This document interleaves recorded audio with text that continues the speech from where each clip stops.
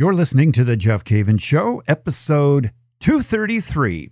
The thing you want is beyond the thing. Hey, I'm Jeff Cavins. How do you simplify your life? How do you study the Bible? All the way from motorcycle trips to raising kids, we're going to talk about the faith and life in general. It's The Jeff Cavins Show. Thanks for joining me again. I'm Jeff Cavins, and we're talking about all things that relate to discipleship, Bible reading, living our lives on a daily basis, or what I like to call living our lives as activated disciples, following Jesus every single day, getting the mind of Christ and tackling the issues of the day, but more than anything else, giving God the due that is due Him, praise and glory, majesty, living our lives in such a way where we reflect the life of God in every circumstance that we are in. I hope you are doing well. If you're listening to this in some other year other than 2021, I hope things are going well for you.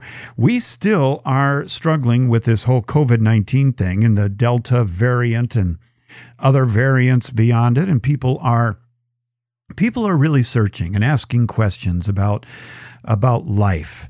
I've contended for quite some time that there are two things that people really are looking for. And one of them is they're looking for someone to trust, and they're also looking for a brighter future. But so many times we aim that trust and that bright future not at God and the life that He is giving us, but things. It could be anything in our lives. And we put so much trust in things and so much meaning in things that if we can get the right things, whether they are concrete or abstract, somehow we're going to be happy. Well, I want to talk about that a little bit today, and I do have some scriptures for you and some things from the Catechism. And if you want my notes, which, by the way, people are saying lately that this show has the most comprehensive show notes. And we try to do that. We've got a fantastic team, and we try to put together the best show notes for you so that you will not get into a traffic accident. Or you won't trip over the sidewalk when you're walking around trying to take notes. If you want the notes, all you got to do is type my name, Jeff Cavins, as one word, and you can text it to the number 33777. It's quite easy. 33777.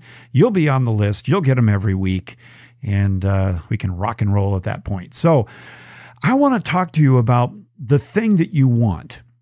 What is it that you want in your life? And I'm talking about things here. And I know that there are abstract things. Nevertheless, they are things. But the thing you want, I'm going to argue, is really beyond the thing. Let me say that again. The thing you want is beyond the thing. What is the price of wanting? You know, if you talk to people and what do you want in life, you're going to get a list of things that people want. Some of them are going to be concrete. They want a house. They want a second car. Maybe they want a cabin. Maybe they want a jet ski, or they want a certain purse or shoes or clothing or a school for their kids, whatever it might be. What is it that you want? Maybe it's abstract. It's peace of mind. It's health. It's confidence in government. Whatever it might be. I really would argue, and I've got some great quotes from C.S. Lewis coming up, that the thing that you want is actually beyond the thing. The thing represents something that you're really aiming at and going for, and it's not the thing in itself that is going to completely satisfy you or even satisfy you to a point where you can move on. What is the price of wanting in your life? Just think for a moment with me here as you're driving or walking, sitting on the back porch with coffee in the morning, whatever it might be. What is it that you've had your eyes on for quite some time? What is it you're searching for on Google? What is it you're going into chat rooms and asking other people, about concerning that thing that you are interested in? What is the price of wanting? Think for a minute. What do you want? Why do you want it? What do you think will be the result? Has the expected result ever happened before? Was it long-lasting or short? Was it disappointing or fulfilling? I would argue that what we are searching for in our lives when we look at things or try to gain things, whether it's concrete or abstract, can be found in God. And I love the very first paragraph of the Catechism. I have my well-used, you can hear it right there. It sounds like catechism paper, doesn't it? Got my well-used catechism here, and the very first paragraph has to be one of my all-time favorites. At least it's one of my top 1,000 paragraphs in the catechism. And it says, God, infinitely perfect and blessed in himself, in a plan of sheer goodness, freely created man to make him share in his own blessed life. Now keep that, I'm pausing there for a moment. Keep that thought for a second. That is very, very powerful. He created man to make him share in his own blessed life. I could put your name in there. I could say he created Greg to share in his own blessed life. He created Susan. He created Don. He created Marie. He created Joe. He created Rachel. To do what? To share in his own blessed life. And then it goes on and says, for this reason, at every time and in every place, God draws close to man. He calls man to seek him, to know him, to love him with all his strength. He calls together all men scattered and divided by sin into the family, into the unity of his family, the church. To accomplish this, when the fullness of time had come, God sent his Son as Redeemer and Savior. In his Son and through him, he invites men to become in the Holy Spirit, get this, his adopted children and thus heirs of his blessed life. Now, I don't know if you caught that when I read that first paragraph, but there is a theme, and that is his blessed life. He has called you into his blessed life so that you can share and become an heir of his blessed life. And I'm going to burst the bubble right here, right now, and that is that there is nothing in this world that can compare to the blessed life of the Trinity in terms of scope, in terms of value, in terms of thrill, in terms of deep meaning and satisfaction. Nothing. There's nothing on Amazon. Nothing on Amazon at all that compares to his blessed life that he's offering you. Now, C.S. Lewis, and I'm going to share this towards the end of the show, C.S. Lewis would argue that everything that has caught your attention on Amazon, even though Amazon wasn't around back then, but that everything that has caught your attention is actually pointing to something beyond the thing.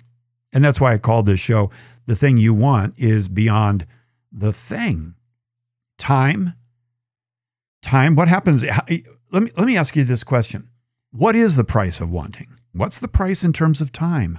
What's the price in terms of energy? What's the price in terms of money?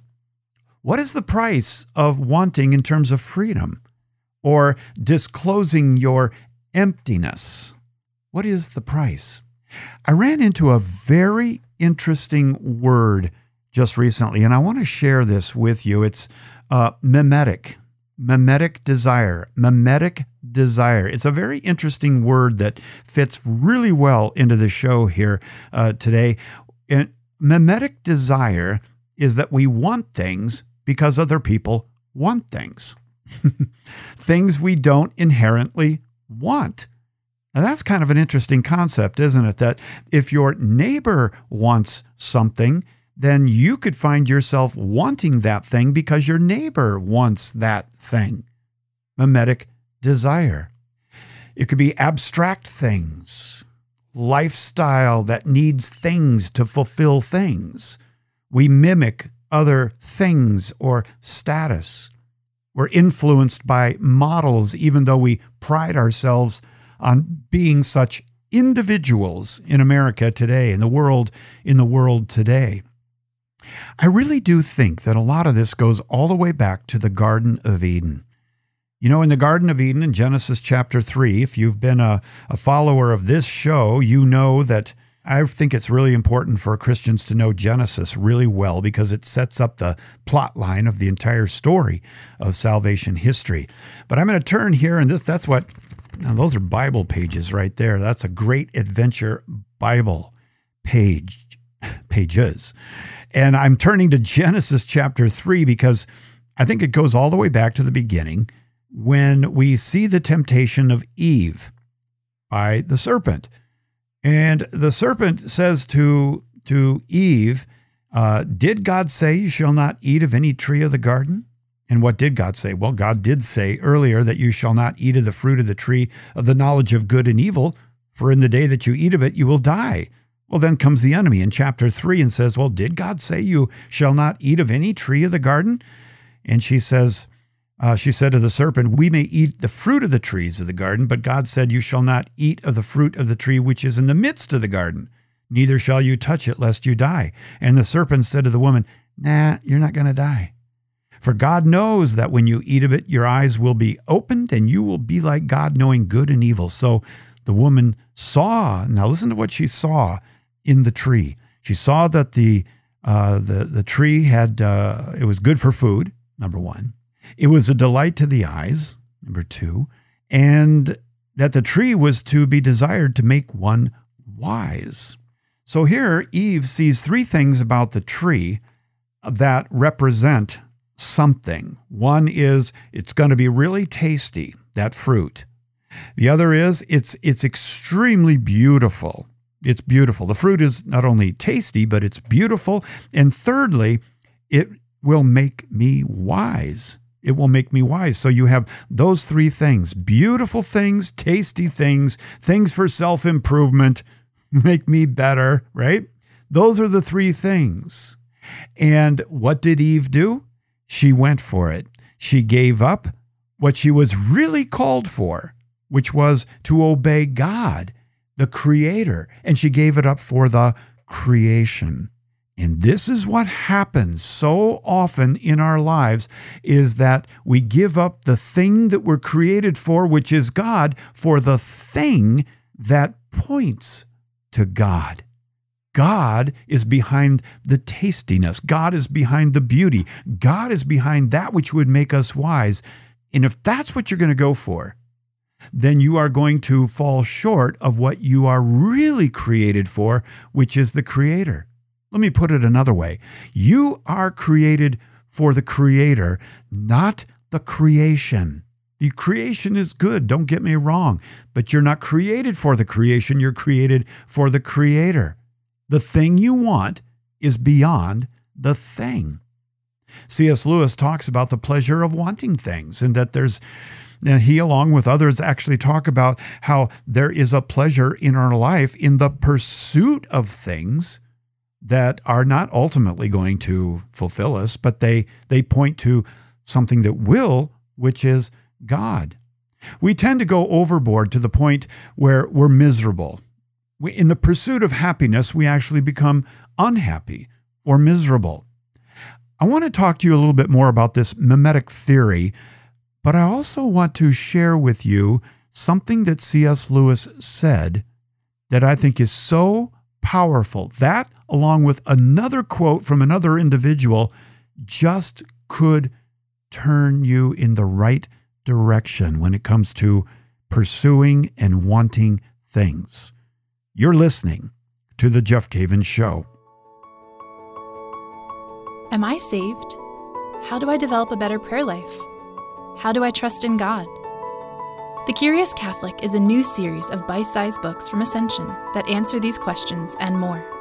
The Curious Catholic features small books from various authors that provide busy Catholics ways to go deeper into spiritual questions. The first three titles in the series are from Father Mike Schmitz, host of the Bible in a Year podcast.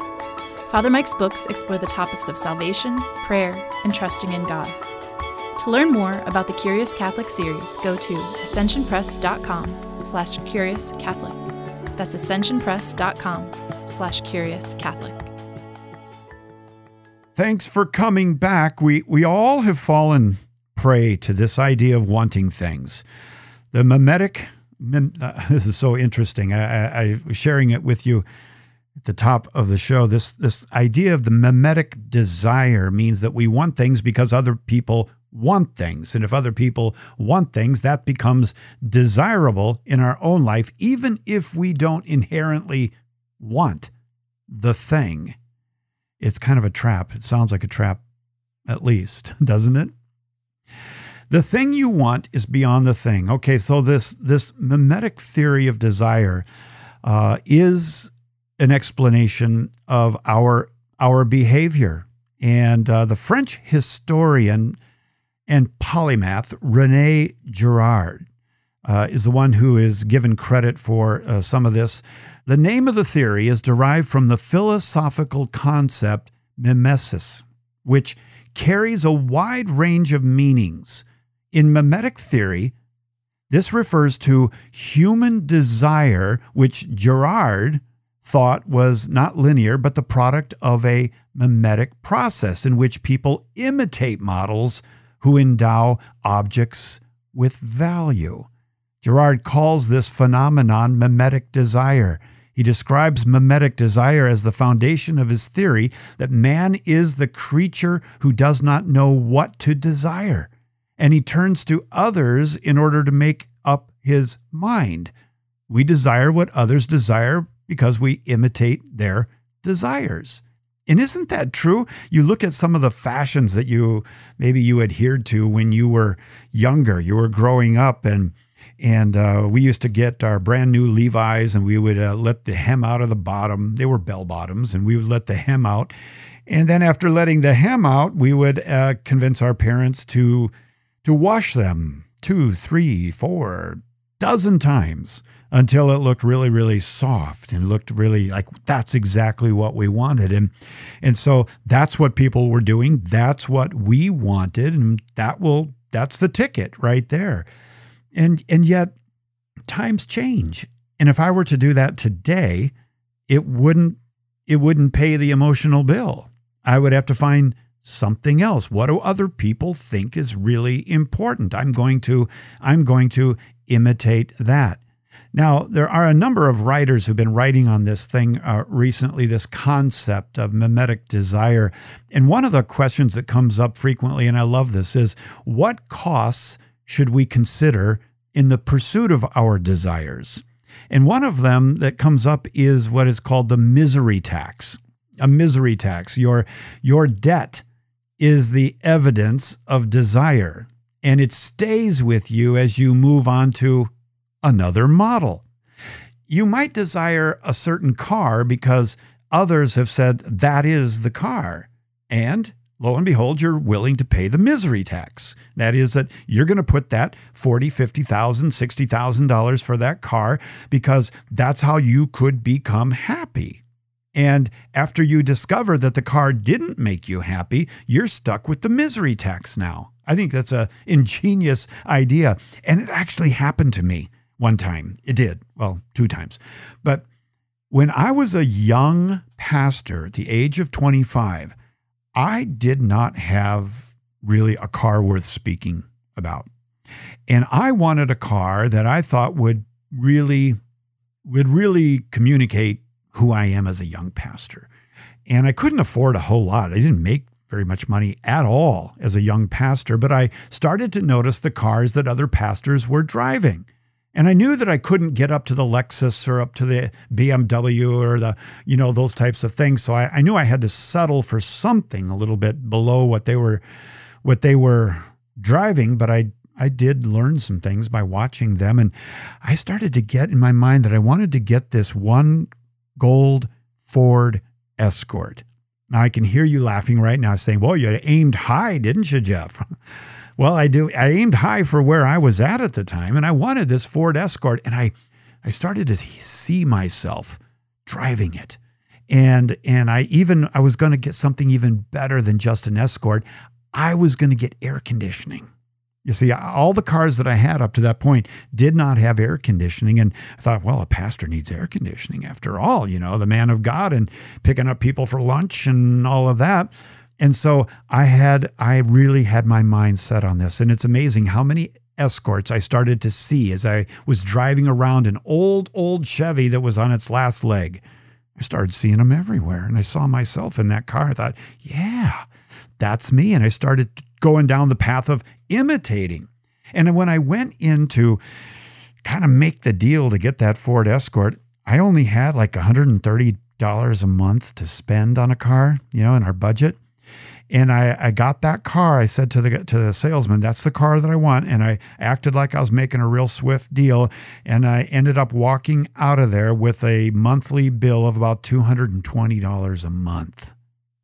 And I thought, oh, should I really do this? Should I really do this? Yeah, that's what's going to make you happy. And so I ended up signing the contract for $220 a month for the gold Ford Escort with air conditioning. And I thought, whoa. But let me be honest with you.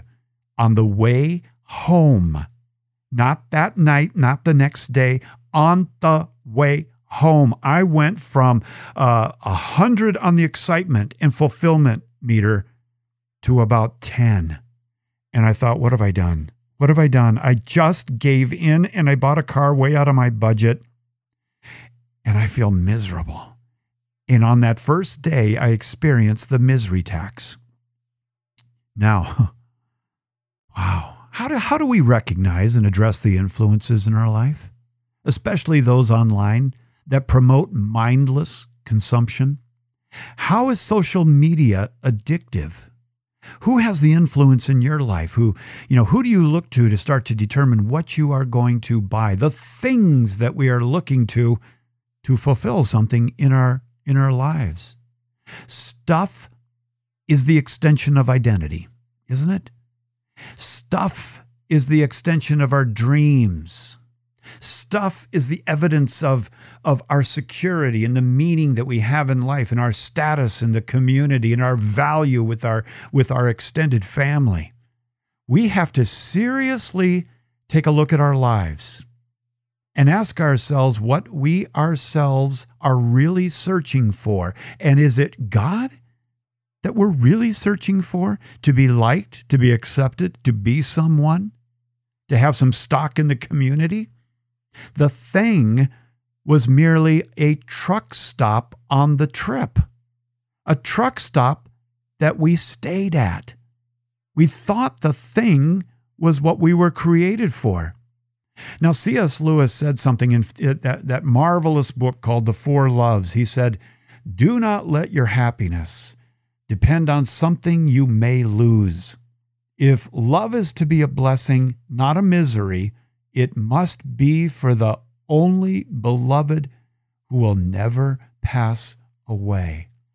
Isn't it true? And I know some of you, my friends, are older and you have more experience, and you would concur with what I'm about to say, and that is that the things that catch our attention are ultimately not the things that are going to provide happiness and satisfaction in our lives, but time has a way of revealing what it is behind the thing that you are looking for.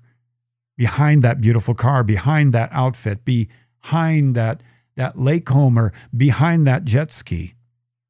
Behind, you fill in the blank. C.S. Lewis went on in another book called The Screwtape Letters, and he says, "It is funny how mortals always picture us as putting things into their minds." Now, this is a demon speaking in the Screwtape Letters. It's the underling demon speaking to the head demon. And he says, it's really funny how mortals always picture us as putting things into their minds. In reality, our best work is done by keeping things out. I thought that was a brilliant piece of writing there. In other words, the enemy's saying, I'm not busy putting things into your mind. I'm busy, hoping that nothing will go in your mind. because you're probably going to have to go and fill it and fill that emptiness in your life. And guess what? There's a whole smorgasbord called Amazon, next day delivery, in fact, Prime, that will keep you searching for the thing that is beyond the thing. And when we order the thing, we end up sending the thing back because guess what? What I thought that thing wasn't there. It wasn't there. Now, there are a couple of quotes here that I think are fantastic, and I'm going to share them with you. These are two quotes that if I were to come up with non-biblical, non-catechism quotes, these two would be in the top 10. I'm just telling you that right now. And I'm going to put them in the show notes for you so you don't have to get into an accident. And maybe one of these will become one of your top 10 quotes. If it does, let me know. Send me a message. Send me a message. Put it in the show notes or put it in the comments on the comments section. Love to hear from you. My email is thejeffcavenshow@ascensionpress.com. thejeffcavenshow@ascensionpress.com. Send me an email. Be a part of the show. Okay, here's the two. Samuel Johnson said, "It is generally allowed that no man ever found the happiness of possession proportionate to that expectation which incited his desire and invigorated his pursuit, nor has any man found the evils of life so formidable in reality as they were described to him by his own imagination.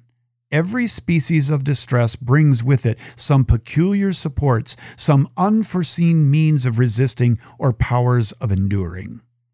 Now, the thing about that quote that caught my attention was he said that it is really the pursuit of a pleasure that brings about the pleasure. It's the pursuit of a thing.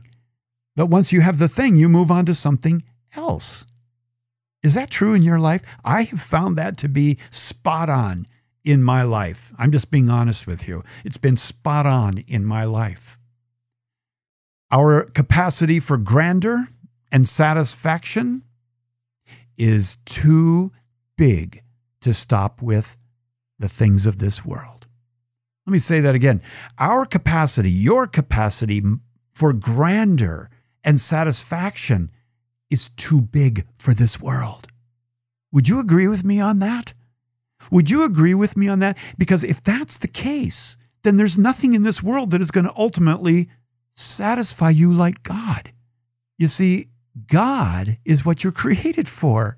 When are we going to learn that? Now, C.S. Lewis said this other thing in The Problem of Pain, which is phenomenal. It's a home run. He said, all things that have ever deeply possessed you should have been but hints of heaven, tantalizing glimpses, promises never quite fulfilled, echoes that died away just as they caught your ear. If I find in myself a desire which no experience in this world can satisfy, the more probable explanation is that I was made for another world. Earthly pleasures were never meant to satisfy it, but only to arouse it, to suggest the real thing. Oh, that's so good. That is so good. I love it. I love it. My friend, this week, be careful about the things you want and ask yourself, is that really what you want? Is there something beyond that thing that you really want? Go after it. Go after God. Put everything on hold for a while. Do a fast on things and pursue God. You'll be so happy you did. My friend, God bless you. In the name of the Father, Son, and the Holy Spirit, Lord, bless my friend this week, I pray. In your name. Amen. Have a great week. Pray for me, and I will pray for you.